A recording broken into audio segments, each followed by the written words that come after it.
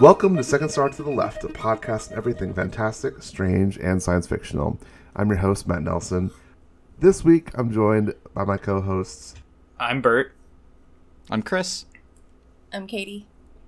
And we're discussing the 2015 George Miller film, Mad Max Fury Road.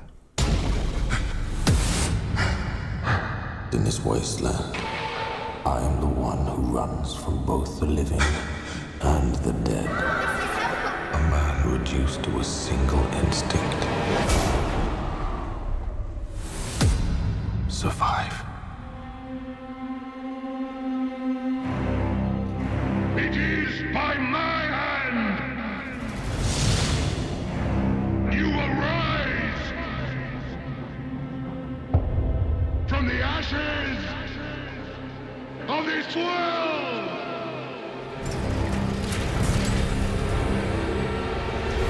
We are not things! We are not things! Where is she taking them? So this week, we'll be talking about a film that has some pretty strong graphic imagery around sexual violence and implied sexual violence. So if that's something that's going to be a challenge for you, just letting you know that that's a topic that will probably come up in the course of our discussion. I wanted to ask you all, what was this movie about? And just give me a brief description, a few sentences, what happens in this movie. Mad Max Fury Road is about the titular character, Mad Max, who's in a post-apocalyptic wasteland. We all know that. And he gets caught up in an escape plan hatched by an officer. That's not really gonna work. He basically gets caught up in an escape plan by a bunch of sex slaves / wives, harem ladies, and helps them get away and also smash capitalism. All right, well, his name is Max. His world is fire. And we start with a car chase, and then the entire movie is a car chase, and it's the best movie ever made. But yeah. So add that to Bert's, and I think you pretty much got it. And there are Victoria's Secret models. Okay. Truck wife steals dictator's wives, and also Mad Max is there. Oh, I forgot the wife breakdown. Damn it. Oh yeah, this movie has a lot of wives in it. That's really important, given the cultural climate of 2019 and the political connotations of wives. Truck wife, too. That's perfect. It is yeah, truck wife is really good. I would describe it as a lieutenant betrays her warlord leader in escaping with his harem. Along the way, Max Rockatansky gets involved in a furious car chase across a post-apocalyptic wasteland, culminating in the warlord's defeat and emancipation of the warlord city. So that's kind of how I read it, but I think... See, you're trying to be accurate. I'm trying to be a dumbass. I think they're both accurate. It's just on what kind of accuracy. Yeah. I mean, I'll say that for any listeners, if you expect us to get super critical about Mad Max, it probably won't happen that much, because this is probably my top film of 2015 and one of my top 10 films of all time. This film, even just watching it again for the podcast, always arrests me with how powerful and just energetic this film is. This film, when you read those critic reviews and they use like the little quotes around like kinetic or a masterpiece, like that to me is Fury Road. It's one of the best action films of all time. Yeah, agree there. I remember going to see this. I don't think I even watched the trailer. Like, I just remember going because it it was an action movie, and I know that it pissed off a lot of fragile men. So I was like, fuck it, I'll go see it in the theater. Like, having, like, no idea what it was going to be about. And then I think I saw it 3 more times in the theater. Like, I was just, like, taking all my friends, like, we're going to go see this. And, like, every time it was, like, really great. And, like, I would just appreciate different, like, new levels. So for me, that definitely resonated, especially when so many, like, action movies feel like they will fall into the same, like, cliches. And sometimes those cliches can be fun, and you can have fun with them. But it was, like, the first time where, you know, I felt like this is a Mad Max movie, but Max isn't necessarily the main character. He's definitely not the main focal point. So I thought that was, like, really interesting and really fun. And so, like, obviously for me, it resonated. I think it was like that for a lot of women too. Or just, like, non-cishet white men may have probably, like, really enjoyed this for a lot of reasons. I do have some criticisms about the movie, like, from a leftist perspective, but compared to everything else we've done so far, relatively little.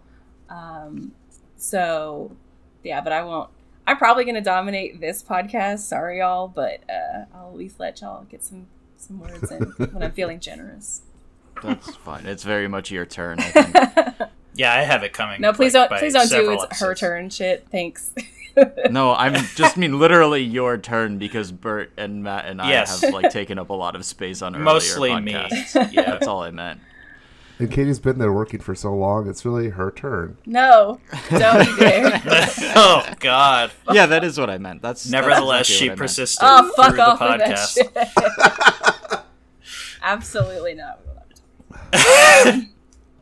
So, anyway, I'm not sure where y'all want to start. My first impression rewatching this was like, man, for everyone suffering like small amounts of like, or varying amounts of radiation poisoning and bioaccumulation, everyone's super jacked. Except for, I guess, the regular folks who are super fucked. But, like... Yeah, everybody's either got, like, an amputation or is six-pack. just gigantic. Yeah. You got, either you're missing limbs or you've got a 6-pack.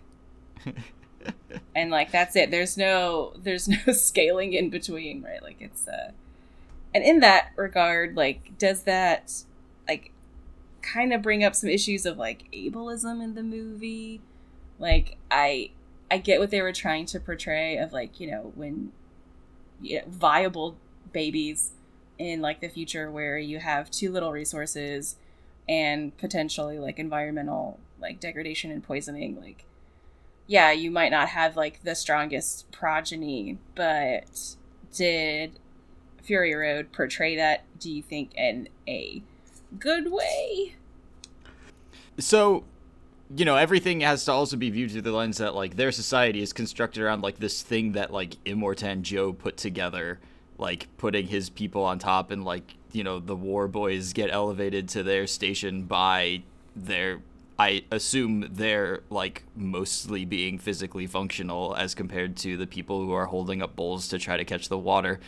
But also, like, weirdly enough, like, Immortan Joe's little society that he built up, I don't know, maybe it's more that, like, the people who are brought into the fold by nepotism are forgiven their failings, and so that's why, like, you know, Immortan Joe has all these, like, physical failings, but, you know, he's on top, so it doesn't matter. His son, who is, you know, a little person and has some other physical deformities and stuff, still gets to be up in that leadership role because he's his son. So, yeah, I mean, I don't think that they're doing anything particularly damaging in the film itself. I think it all is, like, viewable in context of what's going on in this, like, post-apocalyptic society where everybody is, like, slowly mutating away from humanity. What I appreciate about the film, first off, is that both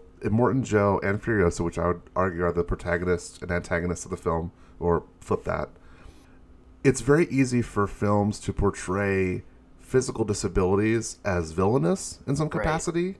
Right. Mm-hmm. And this film, I think, shows us in both the protagonist and antagonist as both having disabilities in various ways.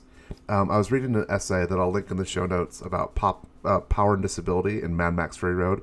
It was on Pop Matters. Brent Walter Klein was talking about how disability for Furiosa is, for Moten Joe, is viewed as a vulnerability, as a point of weakness. So he never shows his weaknesses or his disability, his lack of ability to breathe amongst the war boys and the people that he rules. But for Furiosa, she constantly is sort of exposing that vulnerability of her lost arm to the harem, the women, the former wives of the warlord, and to the Vuvolini. That is it feels like a shade of difference. I don't think that the movie is obviously perfect on this ability, but I think it's different than a lot of conventional portrayals of ability and disability that we usually see. It's true. Yeah, and Max also has this deep-seated trauma that ends up he kind of turns it into working for him by the end of the movie. I guess he learns from it and adapts to it in a way. It helps him salvage his essential humanity in a way that a lot of characters have completely abandoned in the movie. Yeah, and it also literally helps him, which is kind of weird, but but that's in the fantastical world of the movie. Yeah, and that's one moment really, and it's fine. Yeah. But also another point that the article brought that I wanted to reference was the sense of autonomy that comes up with ability and disability, and how Max, over the course of the film, Max is becoming more interdependent with people. That's sort of his character arc up until the end when he leaves and has to go off and do his own thing again. And Furiosa also becoming interdependent with the wives, and the whole point of this sort of the Immortan Joe society is everyone's autonomous for themselves. And right. Everything, you just take as much as you can, you consume as much as you can, and you don't ever share with anyone else. And if you do, it's a sign of your godlikeness. He gives water to people, and that's how he holds sway over them. Whereas, in contrast, you have the Vuvolini, you have Furiosa learning to become more interdependent, and that is, to me, the arc, a social arc of the film, talking about this interdependence and the ways we have to connect with each other, and that actually creates a functioning society. That is the healing process from this post-apocalyptic wasteland that the people need, which is very socialist to me. Yeah.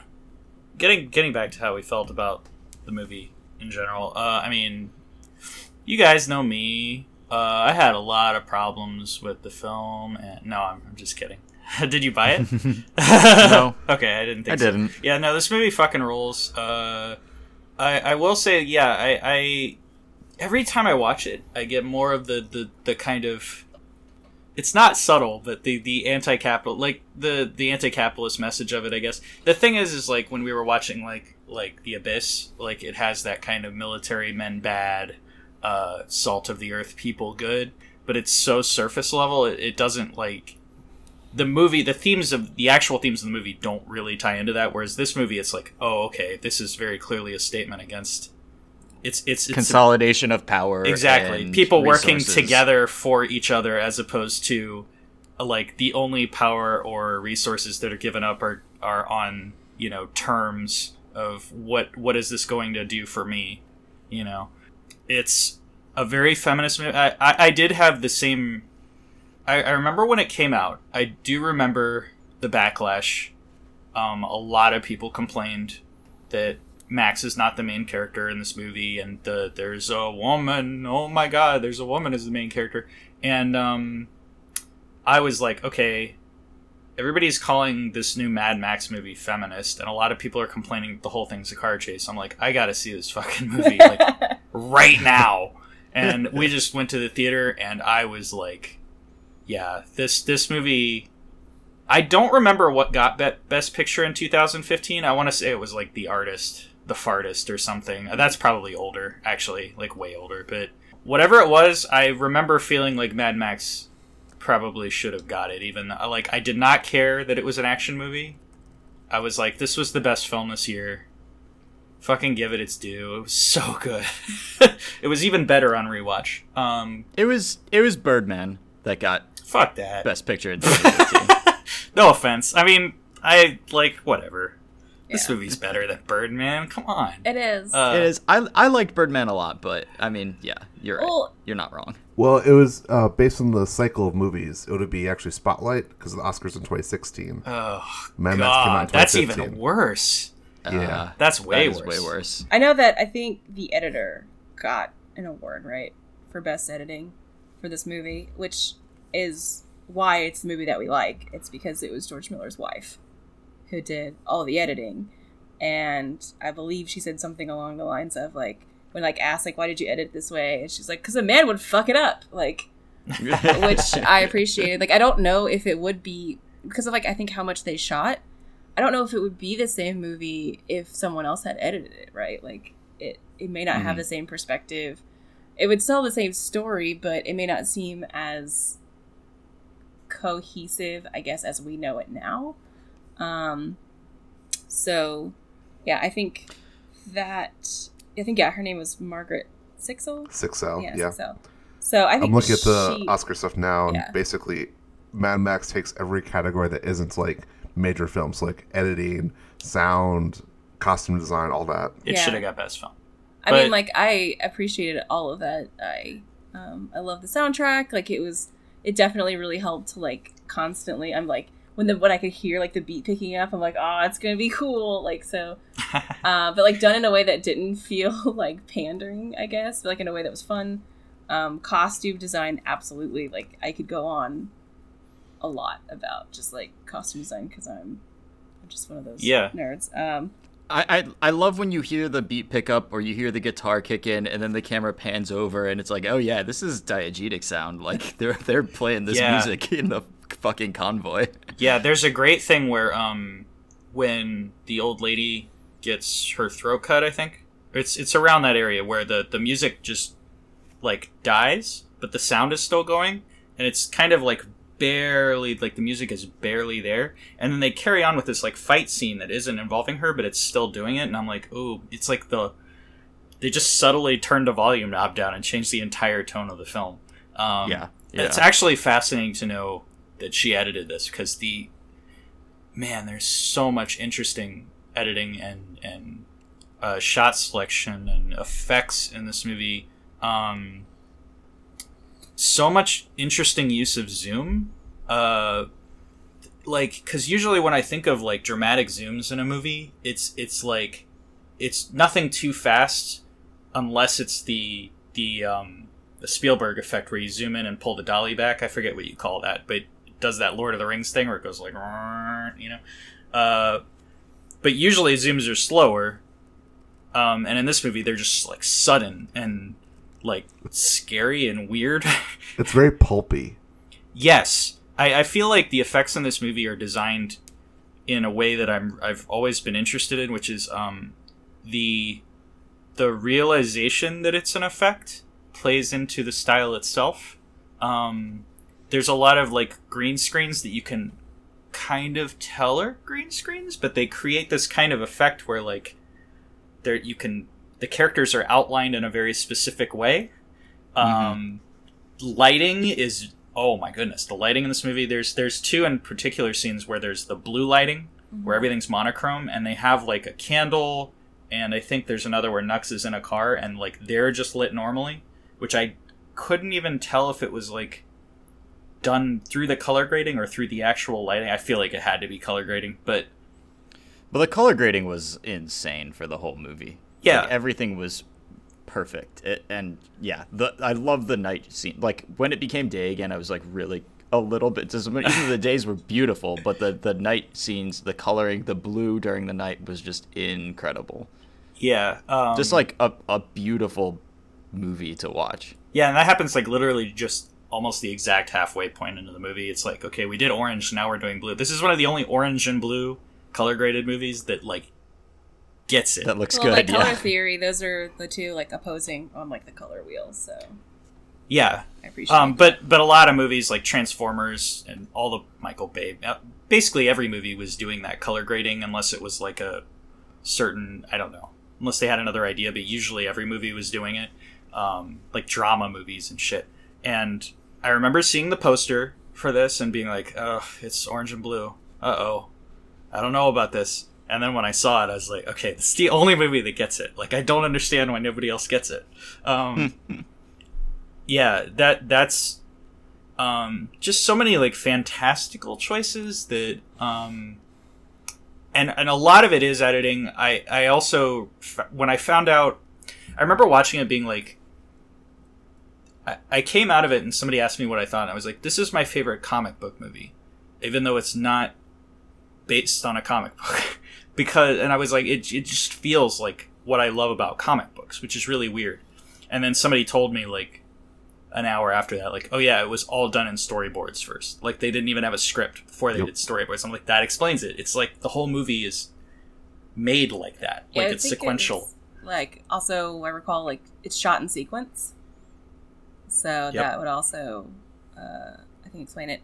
And then, like, with the color grading, right? Like, a lot of this movie felt like it was trying to be incredibly stylized comic book art down to the dialogue. And a lot of, like, the symbolism, like the V8 symbolism that they do to sort of, like, worship the engine. Like, all of that was great. And, like, the lines were just sort of, Matt pointed out one in chat about, like, a furious vexation. But, like, even when Nux is talking to the other war boys, like, it's almost like, I'm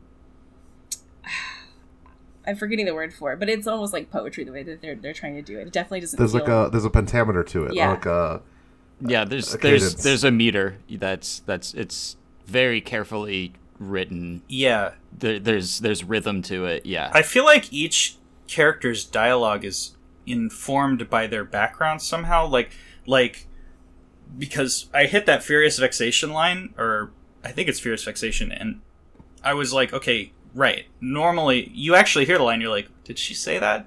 Like, it seems very, like, ridiculous, or not ridiculous, but needlessly convoluted or complicated or something like that. But then she has other lines later where she's also saying stuff like that. I forget what they are, but every time she has a line, it's kind of like that. And then you're like, okay, well, maybe she's in a harem. She probably reads books or something, or has some kind of intellectual background. Yeah. Her I'm drawing a blank on the character's name right now. The Dag. What? The Dag. I think it's that's her character name. But the Miss starts with a C or Miss something. Kitty. Oh yeah. The old woman who is the harem sort of like educator, like caretaker of them. Yes. She has tattooed all over her body the history of the world that they recall. Right. So it's one of those like design things that you have to pay attention to. But like, I'll admit, I'm a huge stan of this movie. Like, I have the like coffee table like art book of this. Yeah. Because it was just such a good movie that I loved so much. And they tell Nux when they're about to kick him out of the car, like, who is responsible for the way the world is, so they have an understanding of that clearly, like, a lot of people don't. They're just stuck in this post-apocalyptic world that whatever at this point. There's, like, interesting, like, Nux and the other war boys say, you traitored him, or you traitored me. Like, they don't have the same grammatical sense, but you don't watch it and you're like, that line's stupid, and the person that wrote it doesn't know how to say betrayed. It's like, okay, that's clearly educated by their characters and their backgrounds. And everybody talks different depending on who they are and what they're doing. I feel like there's a lot of background lore in this movie that if you pay attention, you can piece it together, but it does very little work trying to info dump or world build on you. It's just like, you're in it now, and you'll get it as you go. Yeah. It doesn't build on the continuity of the previous Mad Max films, which is something I really appreciate. This is a contemporary fairy tale or fable almost. Like, there's that sense that this is a story that is told to us as listeners or viewers later on, but the details might be different in how the story actually played out. But this is the fable that we read to our children, 20 years later. Mm-hmm. I love that. Yeah, it's great. I feel like, okay, so I did question a lot when I came out of it originally, is this the best action movie I've ever seen?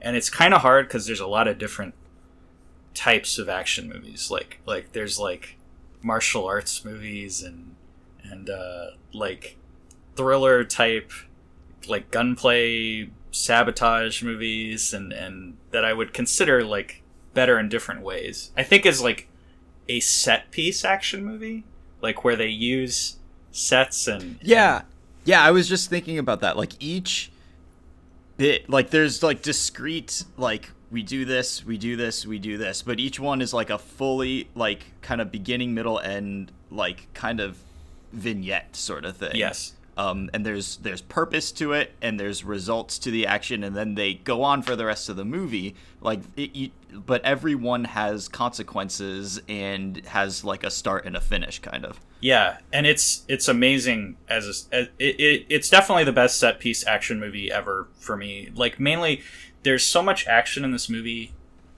that is just like, I'm a musician, so like I'll listen to a band sometimes, and like there's music that's like nice to listen to, and then there's like a band that you'll listen to and be like, this is like so far beyond what I could ever write in my entire life, but they make it sound like effortless. You know what I mean? It's like, it kind of hurts you to listen to it, because like I could never do that.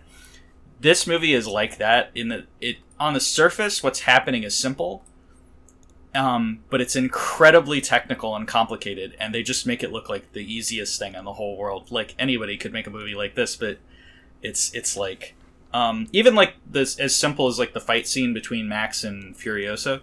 They use the scenery and everybody's situation at constant times. You can always tell from the way it's shot what's going on. You can feel it, like somebody is about to get shot or hit or die. Mm-hmm. And it's so good. It's like when I was watching Edge of Tomorrow, it's like this, I can't focus on it. In this movie, it's like, okay, every scene, it's like, oh my god, I know exactly what's going on, and it's all edge of your seat type stuff. It really feels like you're watching a movie translation of just like, so the best comic book possible, where each frame of the comic is only the motion that matters. And then the same thing, because you have limited space and you can't just like keep showing stuff you can't show the whole way through. So each like a hand comes into the frame is grasping something because that's very important. And so like, but it's also like telling the characters' stories, and you're getting their motivations because you're viewing just the things that matter over and over. Yeah, and I love that moment, the facts between the fight between Max and Furiosa, and then like Nux is also involved, and there's like this like weird like not loyalty switching, but everybody doesn't totally understand what's going on, but we do because we have the sort of dramatic irony going on, and the like we know that we know what the relationship between Max really and Nux and the rest really is going to end up being, because I've watched this movie a dozen times before, but it just like it works. And so when Nux like grabs the clip out of that was ejected from the gun and tries to get it to Max, and it's just this whole like super interesting play that like it feels. It's fun too. Like everything is serious and everybody's just like a finger snap away from dying at any moment, but it's really fun. Yeah. I'm curious. So y'all talk about the comic sensibility strong in the movie. How do you see it being different than something like the Zack Snyder films like Watchmen or 300, where that's another similar sensibility? Because I feel like this is qualitatively different and better. How do you see what do you see as the difference? I would say it's way more visual and relies less on speaking lines and its portrayal. Like you can put it on mute and get a complete idea of what's happening in the world. You don't even need to hear his lines. I think Tom Hardy only had 50 lines or something for the whole movie. So it was way more, I guess, like exposition than background storytelling. Like you didn't really, again, like you could just have it on mute the whole time and just have exactly know like where you kind of are in this world. So I love the idea, the medium of graphic novels as an art form, and something I always enjoyed was seeing very good storytellers in graphic novels like tell stories wordlessly. They use the medium itself to and you don't even have movement It's just, here's these images in this sequence to inform you of what's happening, and they can tell a story through that. And I feel like Zack Snyder likes the word bubbles, which, like, okay, so for example, Alan Moore, like, I do really like Alan Moore's work by and large. A lot of it's problematic, but for example, in V for Vendetta, yes, there's a lot of characters. There's certain characters that give monologues, and it's written very well because Alan Moore is a good writer. But there's like a one-shot at the end of V for Vendetta that's wordless. It's just a sequence where V kills like a high-level person, and a doorman watches it and then tries to hide from it, and like it's. But the thing is all of the subtle things about the narrative are just told without words, and it shows you like this comes first, the medium comes first, and then you can get to the writing and stuff. But you have to focus on what makes what you're doing work. And I feel like in this movie, it's like, okay, I'm using film to do this, so you have to focus on visuals and visual storytelling. And then, yeah, I mean, the writing has to be good, but that's always the focal point. So, and it was very educated. Like, I feel like watching it, that's where I got that comic feel from, was like, there's so much visual storytelling in this, that's done on like a frame by frame basis. Probably a lot owed to the editor. I'm actually really glad to know she got an Oscar for that, and she was responsible for so much of it. It explains a lot. So I'm going to be the dissenter in this one, just because this movie does get a lot of accolades for being a feminist movie, which I do agree with. However, my main criticism is that this movie is peak white feminist. And that, yes. like, there's not a lot of people of color. It maybe has, like, there's definitely, like, a moment of, like, homophobic slurs. It's, is it trans inclusive? Who knows? But, like, the group of women are called the Vuvolini. Like, come on. Just call them the vulva havers. Like, might as well. So in that regard, like, is that, like, cis sexist? Probably. So, like, that's my only, like, real, I think, criticism of this movie, is that it's not intersectional feminism. It's just, like, white feminism. But, like, it's still a good movie, because so many action movies don't even get that far. But it's something that I think we could endeavor to do better. I think they consulted with Eve Ensler, and that's maybe why it was not as inclusive as it could be. But, the writer of the Vagina monologues, so... But I get that that they were trying to have as much of a streamlined story as possible. And so, like, where do you fit in that, like, intersectionality? Like, I think you can. I just, as someone who's not a filmmaker, I couldn't say, like, where it could have been better other than to omit certain lines that were very obviously homophobic. Now, with the homophobia, are you talking about where the war boy screams the F word?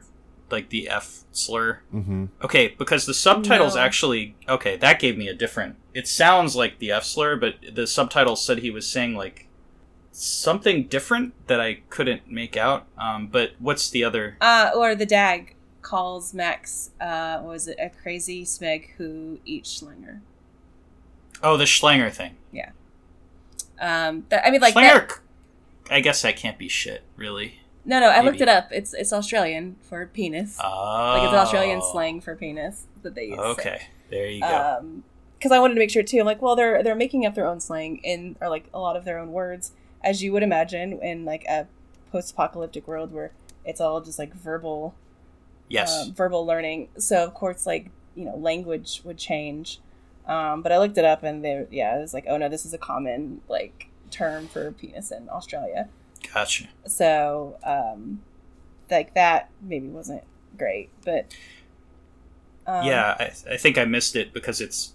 I mean, it is a good point, but I think I missed it because it was like, okay, they're using weird slang terms I don't understand, and they're in a weird post-apocalypse. Like, it didn't process for me, but that makes a lot of sense. There definitely is with the POC thing, like,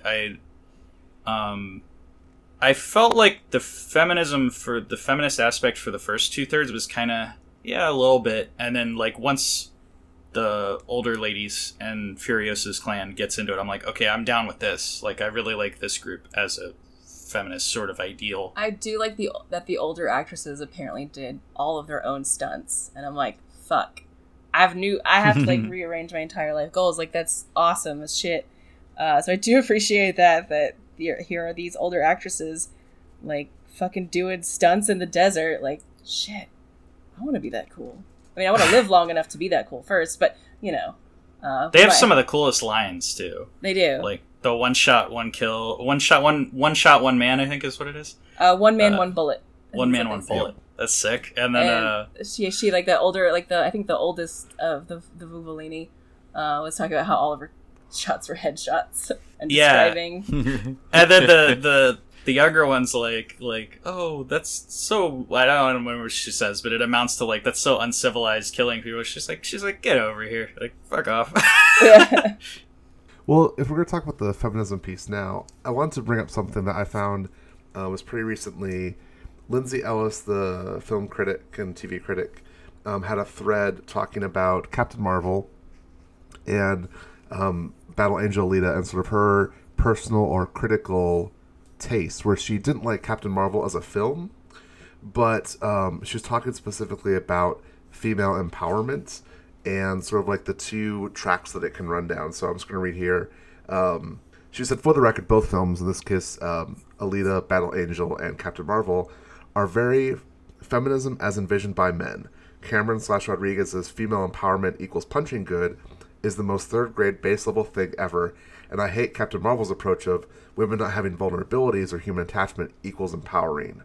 This is kind of interesting because, for me, Furiosa doesn't fall in either of those camps. Right. She is not powerful because of her ability to punch well. She is not totally aloof. In fact, it's her vulnerability that drives her to seek out the Vuvolini and return home. So that, for me, is like why I think this film threads a needle better than other sort of films when it comes to the feminism about the major characters. Furiosa is not... I don't think her character is that male envisioned feminism of strong like female powerful character. Exactly. It eschews the Whedon piece. I think what I love about it too, and this may be part of Furiosa's backstory that's never in the film, but we don't see Furiosa in sexual peril herself. And I think that's something that is often used as a trope in making a character quote unquote more feminist when she experiences sexual violence, and we see that and see her vulnerability there. I also love that she gets placed up against the main villain of the film and she kills him. Like, she's the one that takes him out. It's no one else. Max isn't the one that does it. It's Furiosa herself. So I think that this film, for me, really accomplishes that in a way that is meaningful and something that is worthy of more attention as to how you realistically achieve that sort of... Not realistically. As a way of how you portray a feminist character that isn't defined by men, which I think is the problem with Alita, Battle Angel, and Captain Marvel. Yeah, she is definitely the main reason, because I feel like both other groups of women in the movie, not counting the milk ladies, but the harem and the Vuvolini, I guess it's like, here's women that are basically their entire function in society is to serve the men, and here's women that don't even fucking deal with men ever. And the minute a man shows up, like the two men are like, "Oh, those two men, we don't trust them," like instantly. I mean, who could blame them?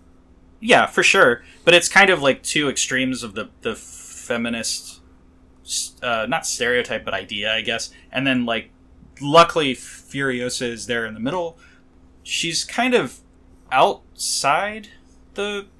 It feels like she's kind of outside the how is this character educated or influenced by men all the time. It's just like, fuck it, she does what she does. She's in for her own thing. She basically drives the vast majority of the movie. I think the only time it's changed is when Max helps her to decide what to do at the end. But it's not like...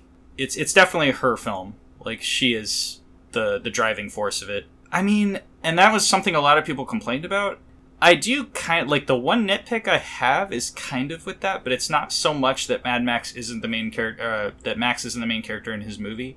It's more that I feel like his character could be a little more defined in his dialogue and action, kind of.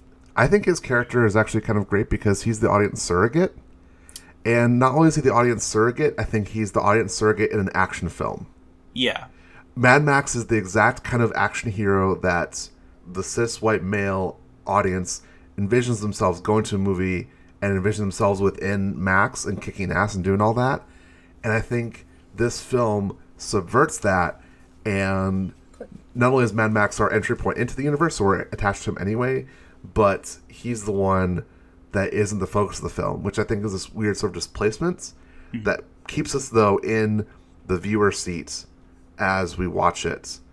We don't disengage. Like we're not, because we want to know what happens with the rest of the story. Right. But Max is just an entry point into it, and as an audience avatar, he kind of gets pushed aside for the actual story, which I just appreciate. Yeah, I don't think I really have a problem with that. It's more just the his dialogue is a little. It's not even dialogue. It's just his way of delivering it. It's not even rough. It's just kind of workmanlike. It's just there, and it's there to move things. It's not. I don't feel too much drama in it a lot of the time.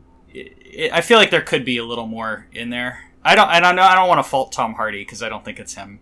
He's a good actor. Like, but would it be the same movie?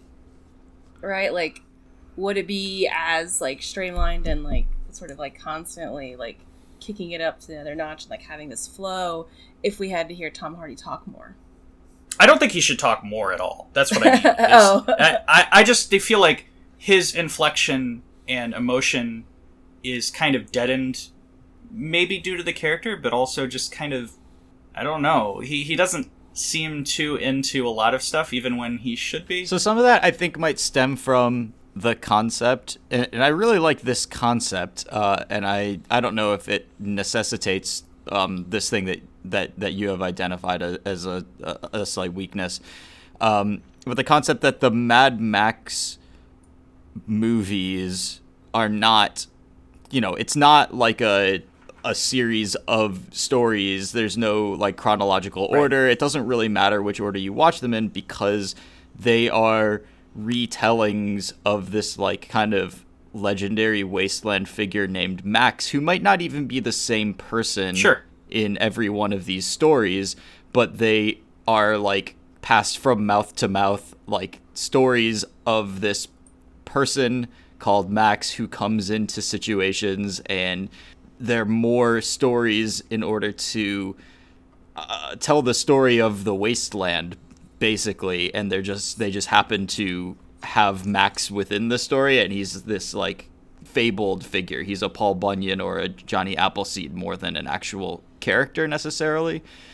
Existence of the tales is more important than the character within the and the tales. end of the movie definitely reinforces the, like, he vanishes into the crowd. He's just like a folk hero that doesn't he's not taking any glory for himself. Like I said, I'm fine with it. This is like an insanely minor nitpick because basically I love this movie so much. I don't have any issues. It's essentially like all the other characters I feel like have this very like, you can tell how they feel all the time, and they're very like, even Nux, for example, is he's a little more on his sleeve than Max would ever be, but I don't know. I feel like there's some cases where Max is driving, for example, or when he doesn't know who to trust with Furiosa, and the other one where he's just kind of driving the car and he's relaxed about it. It feels like he's supposed to be cool, and I wish he would be more personable.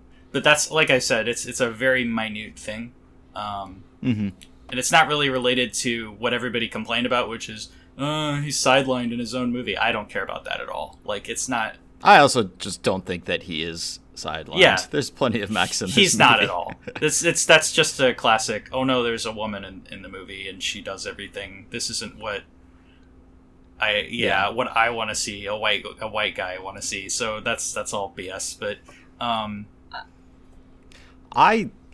Go ahead. I mean, like, I just wanted to kind of like touch back on like what Matt had brought up about like the strong female character, or like how it's written in a way that's identifiable to, I think, a lot of women. So a couple of years ago, I was at a wrestling event, and I was wearing a costume, and it wasn't related to this movie at all, but like it was like half, like my upper half of my face was like completely painted, and my hair that I had like totally shaved off was just growing back, although I bleached it to like platinum blonde. And even the fact that I was like wearing a bunch of black and like feathers everywhere, I kept getting in the bathroom line people asking me if I was dressed up like Furiosa. For what I was like, very clearly not. The feathers should have been a dead giveaway. But I thought that was funny because like it was only women asking me this, and no men like throughout the whole night asked me like if that's what I was doing. So like I think it was one of those like, I mean, for one, like it is like the style and fashion for sure, like in the costume design. But I think it was just sort of also like, I think a lot of women just paid attention to maybe this movie more so than a lot of other ones, and were able to, I think, appreciate or at least even identify it on a way that didn't feel like pandering. So yeah, that was it. that's good to hear, because watching it from a male perspective, I'm like, I really love this character, I really love these ideas. I remember when I saw it, I didn't know like what kind of impact it would have. That was kind of like why I felt like I really want, like, I feel like this deserves to win Best Picture, just because first of all it's the best movie, and second of all, like, it, to me this feels like a counterculture movie, like a punk movie. Which is incredible given like, so I feel like the Mad Max movies when they originally came out were very important, just style wise and genre wise, and then like you couldn't even count the number of B movies that ripped off the premise or idea or style and got it wrong, and it's boring. You know what I mean? Like like the post-apocalyptic guys driving around in shitty cars, like abusing women or whatever. Yeah, you know. I mean, like, God, it definitely like inspired a lot. It's inspired a whole lot of just like aesthetic genre. For one, like I immediately go to like Borderlands that I've played, like, you know, right, the games, and like how like that's inspired it. So like definitely from like like a completely aesthetic. I hate to be that person, like aesthetics, but definitely this and like Beyond Thunderdome, and for sure this movie. I'm not sure who George Miller hired for this or if he had the vision, but fucking kudos, man, for having such a lasting like 40-year big like legacy and like aesthetics and just sort of genre that people pull from. So especially considering that, didn't George Miller before this do I don't know, like Happy Feet and Babe. Yep. Pig in the Babe City. Right, I think he also did like Witches of Eastwick. Like he's in a lot of stuff, but like I think this was like his first action movie in a while, right? Yeah. Since the other Mad Max. Yeah. What was interesting about that is like I said, there's been countless like takes on this genre or idea, and they don't feel like, they don't have that counterculture or punk feel. And then this movie comes out, and I remember when it came out, I was like, they're making another Mad Max movie? Why? It's been like however long, and I don't know how I feel about that. And then all the press came out, and then like watching it was just like I said, it's just effortless. Like you watch it, you're like, man, how? Oh, it's so confident. How is it so hard for other people to make a movie that has that cool counterculture punk feel? Because it's not even like, it's in the themes of the movie.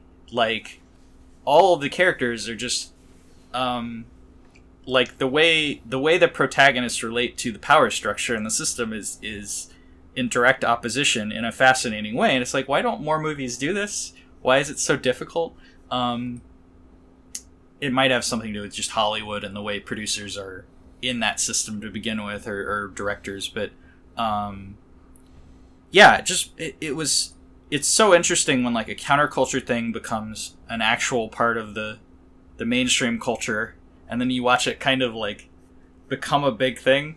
It was just fascinating when it came out. I was like, oh man, there need to be more movies like this. You know what I mean? Yeah, for sure. It's kind of a miracle, I think, that it ended up the way it did. Just so good. I think also, talking about action and genre, one of the things that really helps this film, I think, for me, we talk about sort of the kinetic and weight of something.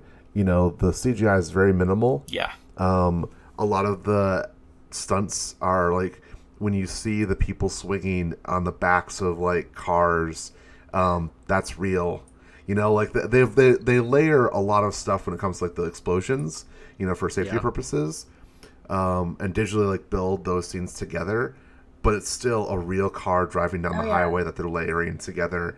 And I think that weight, just visually, I've watched a lot of Marvel movies in my day, and like, it's very easy for those CGI characters to just feel weightless and just like have nothing.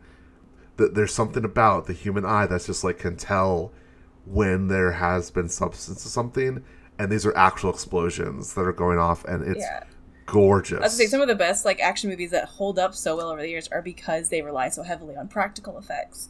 And I think this is like what, 80% just practical effects. Like I think they tried to do minimal like CGI, down to the fucking guitar that shoots flames, which rules.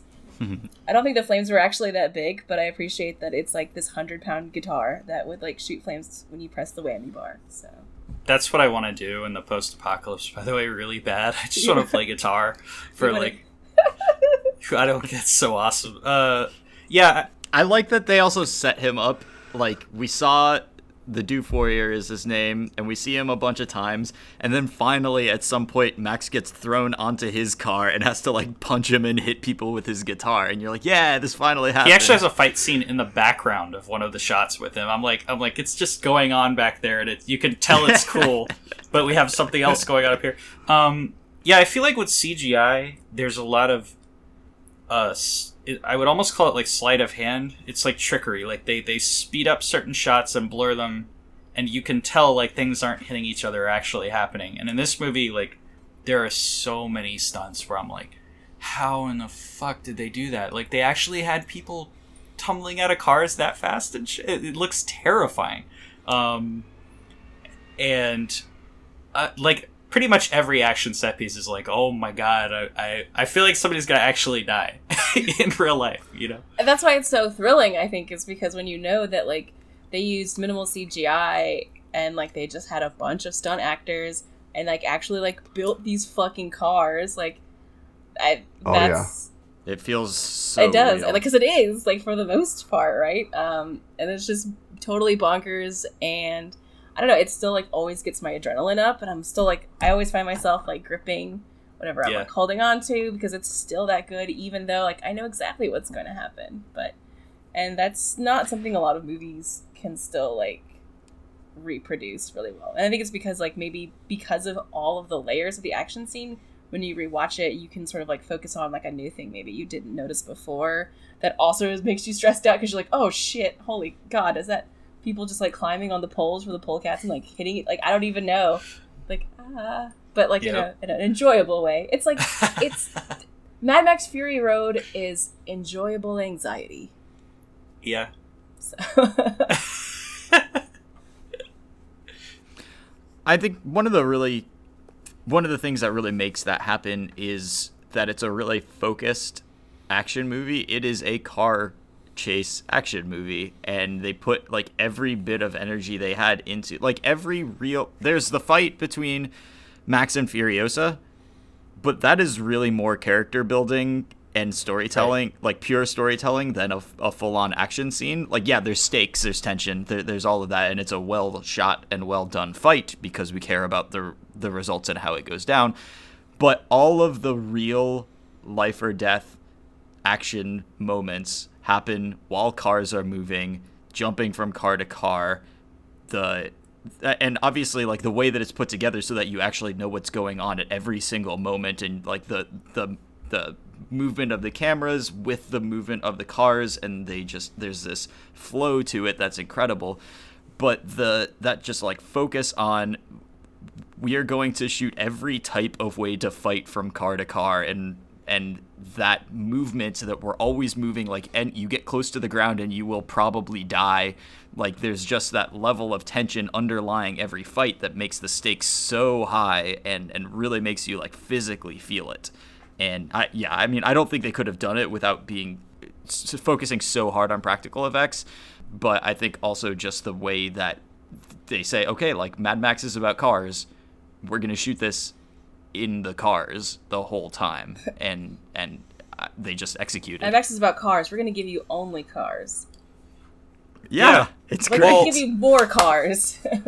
Yeah, and in a lot of B movies too, like, are educated by the car chase, and it's always like there's 2 cars or possibly 3 cars, and they're all going this fast, and they're just 2 of them are following one other car, and there's little things that happen, but like, you know, they hit some cardboard boxes or some shit. But this movie is like, there's a constant understanding of which cars are going faster or slower, what the stakes are at all times, down to like, you know, we lost. Don't let them get in front of us. They're gonna spike the tires. Like every moment, every little movement matters. Yeah, and it's so like that's why when somebody said, like, I remember somebody was like, well, like basically the entire movie's a car chase, and I'm like, I need to see that just on a technical aspect, like how somebody can put together a movie that's basically almost 90% car chase and have it work. And like I said, he makes it look easy. It's just like, yeah, fuck it, you can make a whole movie a car chase. It's easy. Well, and like the structure of the film, you know, there's pauses in the chase sequences, but they're all meaningful and purposeful and do things for you. So there is a scene where like you basically start to build the alliance between Furiosa and Max. The next stop sequence is about Nux sort of integrating himself into this team.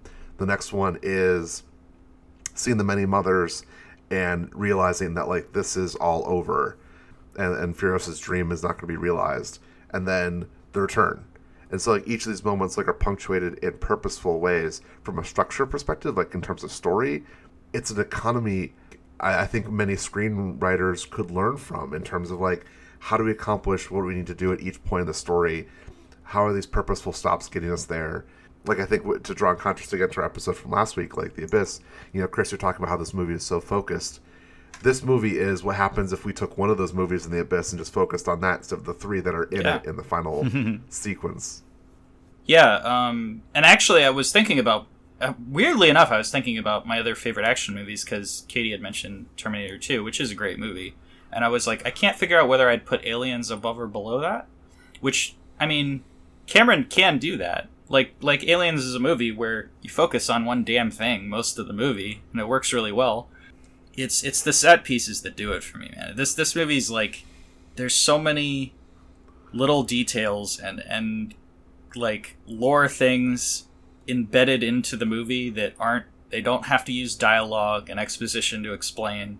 You just understand when there's a dude with a giant flame-throwing guitar, and there's guys on poles that throw like spears. Why would it be different? Why would it be any different from this? It has to be like exactly. this. You don't question it. You're just like, okay, I'm going along with this shit, because first of all, it rules, and second of all, like it makes sense in this world somehow. Yeah. I think that's also the suspension of disbelief. Everything that we suspend our disbelief for is worth it in the film, and we're not asked to reevaluate our suspension of disbelief over and over and over again as the film goes on. Right. Yeah, it's so. And some of the characters always question their own motivations, like the when the woman dies under the car, and they stop and they try to run away, and then Furiosa shoots one of the dudes with the sniper rifle, and there's just a constant sense of like, why is each character doing what they're doing? How would they actually react in this situation? There's some great like who's on whose side about a third of the way in. It's just everybody's on a weird who do we trust and who do we not trust, and you know, they work you through the suspension of disbelief. Why are these characters doing what they're doing? We'll show you. You know, we don't have to tell you. I was really happy to watch something that still gets me so hype, and has very little of the bad feelings associated with it. It's just a fun ass movie.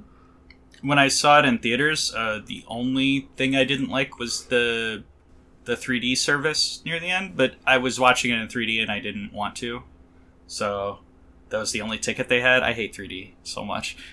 Oh, when the war rig The steering wheel exploded comes and in. tossed. It actually works in the 2D film. That was what I was Yeah, happy it's with. fine. It was just when I was watching in 3D, I'm like, oh my god, they got to throw the thing coming at me. Yeah. I do want to bring up the costumes a little bit, just Yeah. because one of the things that I appreciated on this viewing that I hadn't really paid attention to before was the harem or the wives of Immortan Joe. I don't know if y'all noticed this, but it really stuck with me. So they're clad in white for most of it, symbolizing sort of their innocence, obviously. But once they meet up with the Vulvolini, all their clothes, like they start wearing other clothes or like hoods or things like that. And so the white is no longer the primary shade or color for their costuming at that point, which I just love because like it's, to me, it was sort of the symbolizing of they're no longer innocent. They are autonomous individuals. And I loved that moment where like they could don gear that was appropriate for survival, and it felt like a moment where they became self-actualized as characters. Right. Through, I think I made a note of this and then forgot about it. I think through like costuming, they, and like just like the style in general, you do sort of like touch on different portrayals of the feminine, which you've got like obviously like warrior, mother, waif, wife, and then like, like the elder sort of thing. So, like, yeah, it was really great. I mean, like, clearly when they are coming out of the Citadel, like, they're not clad in functional clothes. I mean, their function is very obvious when they're in the Citadel, but then they become, you're going to be in the fucking desert preparing for, like, potentially, like, a long haul. Then, yeah, you're not going to wear, like, very little clothing in the sun. Also appreciated how many people had, like, just, like, straight up, like, sunburns. Yeah. Or, like, the other thing, they had, like, that sort of, like, tanned, like, overexposed skin, which obviously weren't the wives, but yeah, and just sort of like how you would need to prepare for that. So I also appreciated that. I'm not sure if you also paid attention to like when Furiosa had her face paint on versus like what was happening when it wasn't on, and how like that was like donning essentially like that role to sort of inform how you connected to her vulnerability. So yeah, I was gonna bring that up. There's a lot of like slow changes or minute changes in makeup and costume that tell stories about the character, because Furiosa at the beginning is like fucking from here up it's straight jet black, and then it slowly like goes away the more she gets away from the Citadel and changes as a character.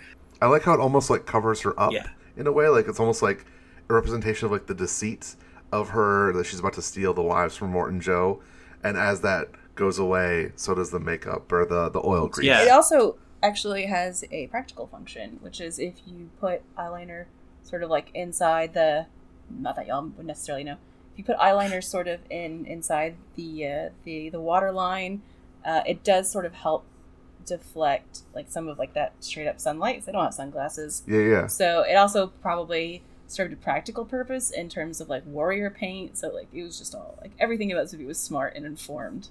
And even down to like Nux's makeup, like how the weird spray paint shit, like God, the War Boy culture is so fucking cool. It's stupid, but cool. It's stupid. They're whippets. Yeah. Well, there were a lot of people that questioned, like, I remember they're like, well, what are they in, like a cult? And I'm like, it doesn't fucking matter. They worship a giant like steering wheel altar thing. It's fucking cool, and you don't have to think too hard about it. Like there's that like death drive to the War Boys that I think is interesting, particularly in the connection with sort of the Nordic imagery and contemporary Nazism of, which I also think has a strong death drive in it. And so to see that on screen and then sort of see Nux as the character who's redeemed by abandoning that. I love how Witness Me changes from the first time Nux says it to the last time he does. Yeah. Yeah. Like, it's a complete tonal shift in his character where at the first time he is looking to die and be reborn as some kind of, like, super warrior. The last time it's a Witness Me, he is asking the redheaded, I'm trying to blank on her name, but he's asking her to remember him and to remember his sacrifice. And it's an incredible tonal shift that I just love so much. That last night just really hit me more than the previous times I've seen this film. The arc is, he goes, the war boys sacrifice themselves for themselves. It's for their own glory. And at the end he sacrifices for other people that he cares about. That's kind of the main theme of the movie is like the anti-capitalist sentiment is living for others and in his case dying for others. I love Nux's arc. I mean, it's a simple one relatively, but you can tell that there's a level of humanity like seated inside of him from the very beginning of the movie. Like, even though he has totally bought into this war boy cult / culture thing, you see that like desperation in him the whole time to be what he is supposed to be, and that is something that ends up getting channeled in a different direction. But there's like the core of him is consistent throughout the movie, even though he goes through character development and has different goals and desires at the end of the movie. And even with Furiosa, I feel like she goes from almost the liberal or neoliberal idea of I can escape from this world and go back to the place I knew, and we can just leave this behind. And then the arc is like, oh no, we have to destroy this and remake it the way it's supposed to be for other people. Escapism versus like changing. I actually hadn't even considered the depths of that implication. So actually, shit, that's really good. There's a lot of depth that, like, again, like this movie, it's not focused on big sprawling monologues explaining the themes and the plot. It's just all told through what happens. Like, I feel like the arc shift when Furiosa realizes her home is gone and Max kind of convinces her, it's like so subtle. It's not necessary to have them be, I don't know, to talk a lot about the character motivations. They just do it. It just works. Like in any other film, it would be a like 10-minute scene of them just talking to each other, where they explain this is my values, this is where I come from, everything else, and this is just like, do you get that, audience? This is what my character is. Hello. head back. We ride back. Yeah, I think that just what worked. I hear that Tom Hardy was a piece of shit to work with on set. Really? Unbelievable. Have you read his MySpace profile? He seems like such a with it guy. That kind of explains my reaction to him, probably. Yeah. But his like standoffishness and like how succinct he is, like he's definitely not a wordy guy. He's mostly grunts half the time.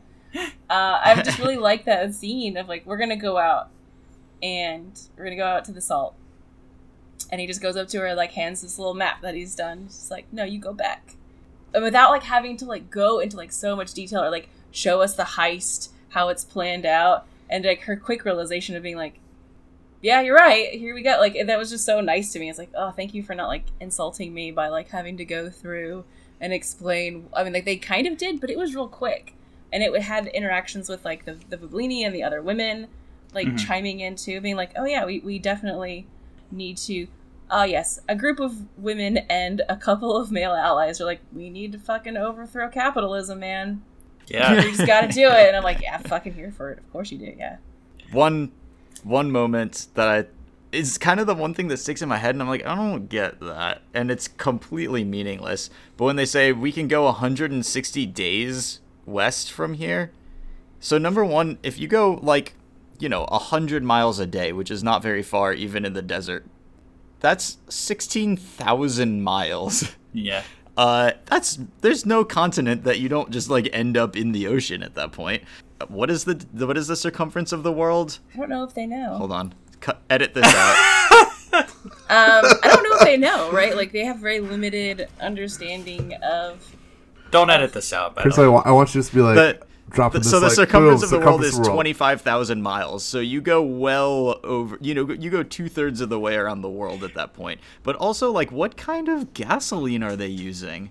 I don't understand. They got the little mopeds and like the motorcycles. Yeah. Yep. Okay, so I ride a motorcycle, and you get, they get good gas mileage, but you don't have that much gas. Well, this is when they were going through the salt, maybe? Is that what you're talking about? Well, they No. might not I was be going gonna 100 say- miles a day. They might like only be going like, just I was going to say maybe there were miles, or maybe there were mountains or something, but I guess not. You never know. I don't know. it was kind of arbitrary. Anyways, but- it doesn't matter No. at all. But 160 days is like a lot of days.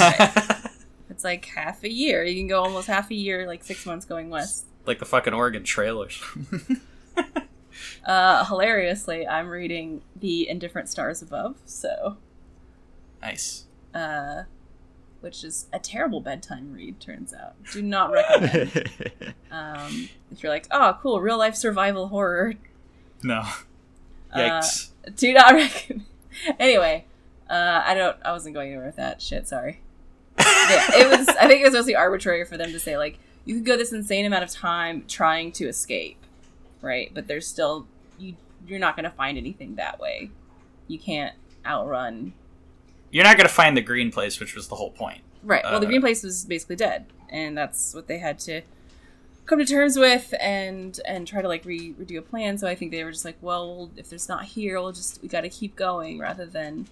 I think a lot of people have that, right? Like that's the whole point of us building a lunar gateway and going to Mars. Like we have the technology to fucking terraform our own planet to make it better, but we're gonna do it on Mars instead.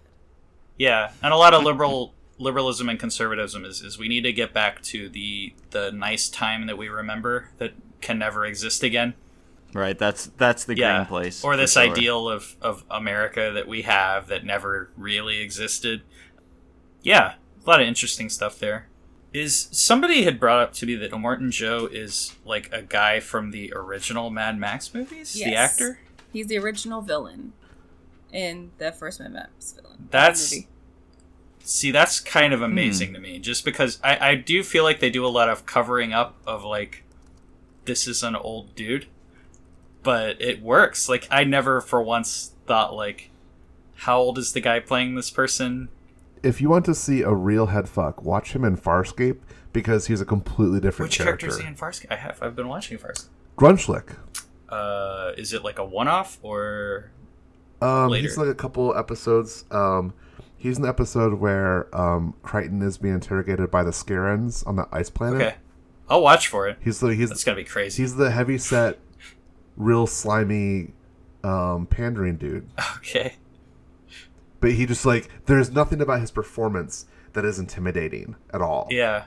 But Fury Road, he is a powerhouse. It's just funny because I feel like they gave him like one of those suits that looks like abs. You know what I mean? Where they airbrush him on, but it just works. Like you don't question for a second that he's like a huge, terrifying dude. Right. Well, I mean, like that's like the painting on of like a lot of masculinity, right? Like, because I feel like we could gush about all the symbolism, and that's great, right? How we're all like, oh yeah, there's this, and it's great. I think the bottom line is this movie fucking rules. Yeah, this Yeah, movie y'all- yeah. Y'all at home, please watch this film. I assume everyone listening has to have seen it, right? Like that's Yeah, there's no way. it's one of the I mean, quintessential. If they haven't, you now have an obligation, dear listener, to go out and see this movie. as Maybe soon as you're like possible. 12, and your parents. Maybe you wait a Well, little no. bit. If you're 12 and your parents don't want you to watch it, fucking watch it anyway. Fuck them. Sneak out. Watch it on your laptop at night. Hell yeah. So, we have been Second Star to the Left. Let's talk about where you can find us all on social media. Bert, where can we find you? I am at Refreshing Time, where I'm complaining nonstop. I also run at Space Troll, and I stream video games on Ace Ghost on Twitch. ACE Ghost. I am tweeting mostly about Magic the Gathering at @CCR_grindcast. And I'm constantly horny on Maine at Anime Weed Fart 69. You can find me at A Very Big Bear. Next week, we're going to have a special guest on, Meredith Rousseau, author of Birthday and If I Was Your Girl. We'll be discussing the Bluth film, Titan AE. Thank you for listening, and we'll see you all next week.